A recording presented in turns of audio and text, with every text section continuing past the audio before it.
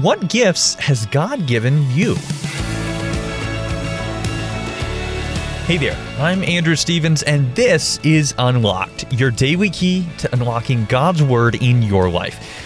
I know I can't be the only one that struggles with motivation sometimes, whether it's prying myself out of bed on a Saturday morning or pushing myself through a tough project at work.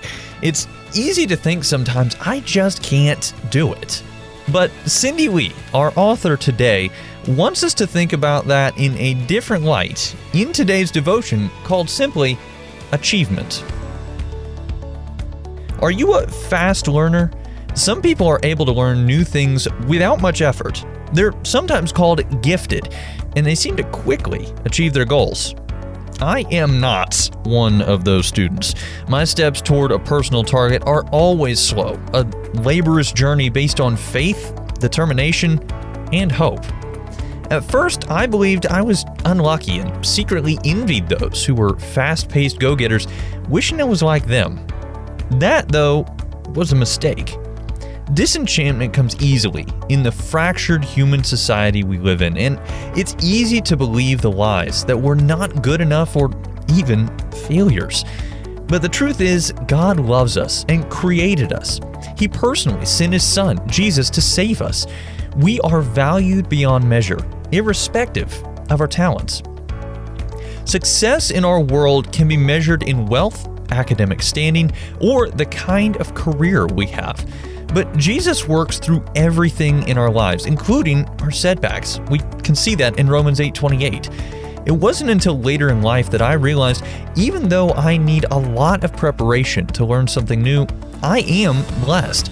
In my quest to learn, God has worked and brought out determination, stickability, and resilience in me. If you're like me and need more time than your peers to adapt to a new skill, then rest assured God is compassionate and faithful. When we put our hope in God and seek Him and wait for Him, we can know God is our help.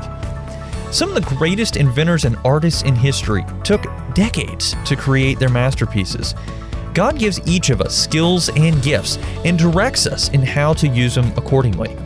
Whatever gifts or abilities we have, we should not compare them with others, especially not to build ourselves up, but we should strive to glorify Him with our own God-given talents. We should not be concerned with the achievements of others compared to ourselves, but strive to achieve what we can for the glory of God.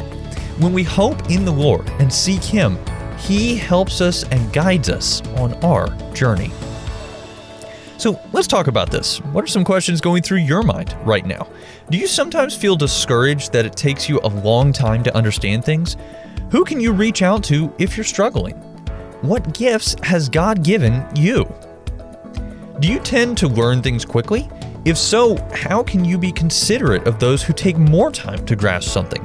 And how can you honor the gifts God has given them? As you and I can read in Lamentations chapter 3, verse 25, the Lord is good to those whose hope is in Him. Now, I'd encourage you to read Lamentations chapter 3, especially verses 22 through 26, including that verse we just read, as well as 1 Corinthians chapter 1, verses 26 through 31, to help keep God's Word alive in your life. Unlocked is a service of Keys for Kids Ministries. Do you have younger siblings that might enjoy something like Unlocked, but geared just for them? If so, check out our Keys for Kids devotionals at keysforkids.org. Also, be sure to check back tomorrow because Emily is going to be telling us about a pardon from the throne. But until then, I'm Andrew Stevens, encouraging you to live life unlocked, opening the door to God in your life.